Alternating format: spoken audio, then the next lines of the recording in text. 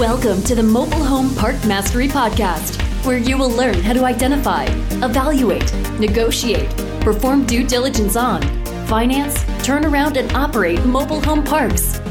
And now, here is your host, the fifth largest mobile home park owner in the United States, Frank Rolfe.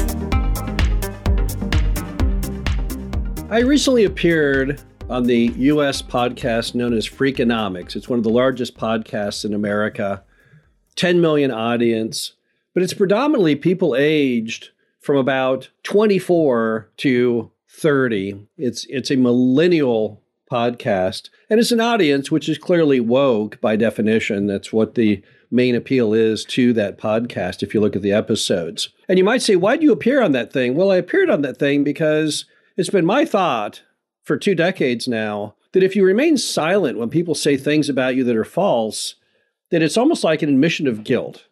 So when I see somebody and they say something terrible and they go to the person, they say, well, I have no comment, it just comes off terribly. Just the optics are just no good. So I agreed to be on the podcast because I enjoy debate. I used to be a high school debater, and I enjoy learning, and I like to hear the perspectives of different people. So hearing the perspective of someone who would interview me, who's kind of from a woke background, was kind of exciting and intriguing because I was hoping I could dispel some of the myths and stereotypes of the industry, and that if I gave them all of the truth, that perhaps some of it might stick.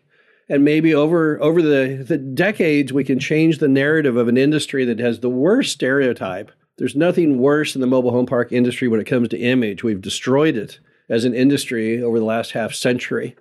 And it's always very troublesome for me that so many in our industry refuse to talk.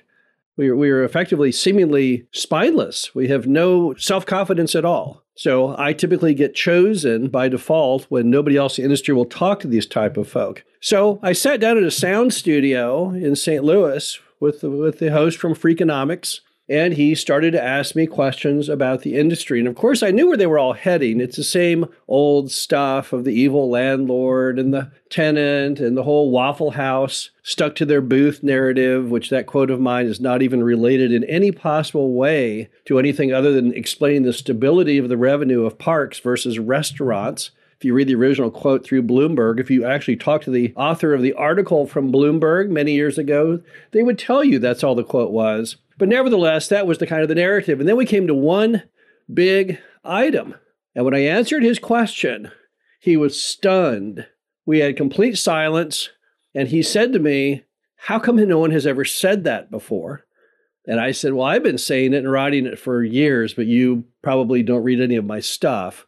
But that's the truth. And I knew then I'd hit pay dirt. I'd hit a raw nerve. And yet, when you read or listen to the podcast, he avoids it completely. He edited that entire section out.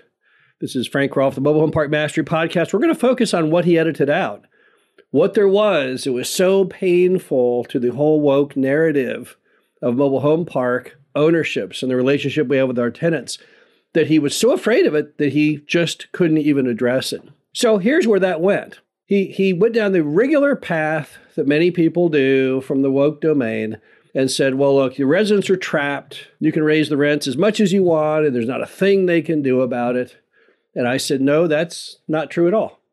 And he said, what do you mean it's not true at all? I said, well, they could sell their home right. Well, maybe. Well, they could rent their home right.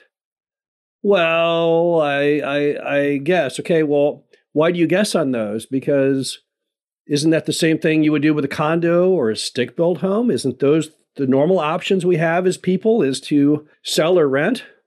And he had to admit that was true. That yes, he guessed that mobile home park people did have the same rights as all others. So this whole narrative that we force people out and they don't know what to do and they don't know how to eat and they don't know where to live, that's just a big old pile of BS. They could easily sell the mobile home. Housing right now has never been at a greater premium. They could clearly make a profit selling their home off if they couldn't afford to live in that park anymore. And we certainly would not fight them in any way if they wanted to sublease any home. So what about that? Well, I explained to him the problem was that they don't ever think logically and with enough advanced preparation to do that. Most mobile home park residents, they don't actually take action until you're evicting them. Writ of possession comes with a constable, I'm kicking you out in 24 hours. And only then They start thinking through what the options are. Now it's too late. But clearly, they always have the right to sell or to rent. But that wasn't the item he was so afraid of. He didn't put any of that, of course, in the program, but that wasn't the big one. So the big one came when he then said, well, I guess maybe that is true, but the big deal is that you have them trapped because it's their property. And if they want to keep their property, they can't move it. And I said, well, but that's not true.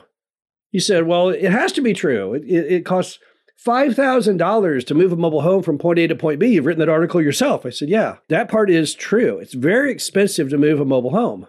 However, you can get a mobile home park owner to move anyone's home from point A to point B, as long as the home is in decent repair, as long as they have a criminal credit check, it's called an organic move. It happens in the industry all the time.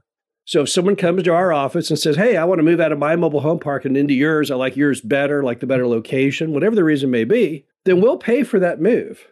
And we will happily move them for whatever park or even raw land they're on into our park because it just makes good business sense.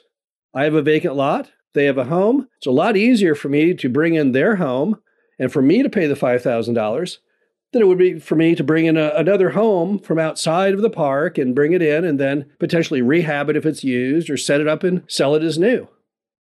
Well, he just couldn't deal with that because he'd never heard of that before.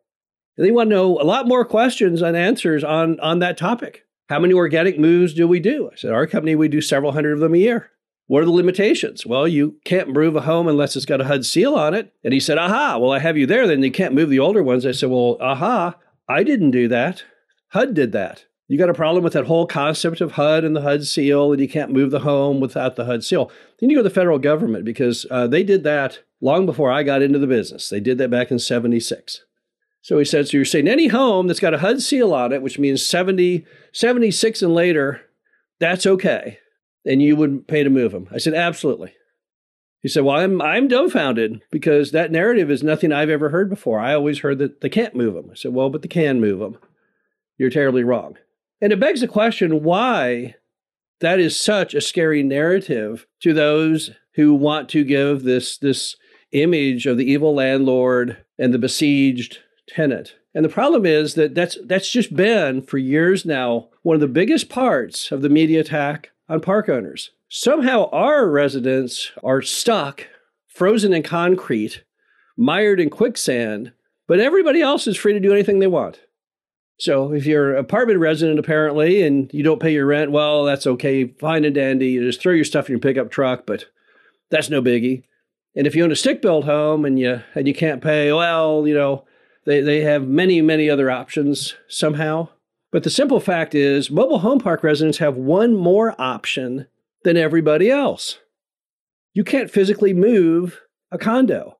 You cannot physically move a stick-built home. But you can physically move a mobile home.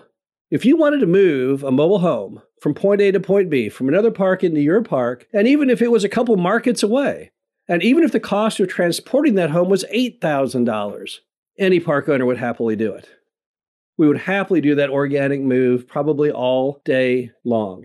So the bottom line to it is when people write all these articles and do all these podcasts and different things talking about the fact that mobile home park owners somehow mistreat the residents because our residents are somehow stuck, which makes no sense, but somehow our people are different. We're stuck. Ours are stuck. They can't think ahead enough to sublease. They can't think enough to sell it, but they still have one more option. And that's the option to actually physically move their home, to move their property. And that's the part I was most disappointed at in Freakonomics. In fact, I could tell the guy was very uncomfortable now that I had unlocked the Pandora's box of the fact that his whole thing he had probably written was incorrect. And I said to him, now, you're called Freakonomics, and I looked you up, and it said that your goal is to give the truth about how things work. So I certainly hope you will include this revelation in what you do. Well, yes, at Freakonomics, we definitely try our best. No, they didn't try at all. In fact, in one quote in there, you'll see that on the early parts of it, he talks about when I had my first park, and one of the first evictions I ever did was a veteran. That story did not end at veteran. It said I had to evict a veteran who was a really nice person, and I urged him to go into a social program And they said, I tried, but I can't get in. The government says there's no more room. He cut that out. Gee, I can't wonder why. This is Frank Rolfe, the Mobile Home Park Mastery Podcast. Hope you enjoyed this. Talk to you again soon. Thank you for listening to the Mobile Home Park Mastery Podcast. Be sure to visit us at mhpmastery.com to subscribe to the show, read our show transcriptions, and access all of our great information on mobile home park investing.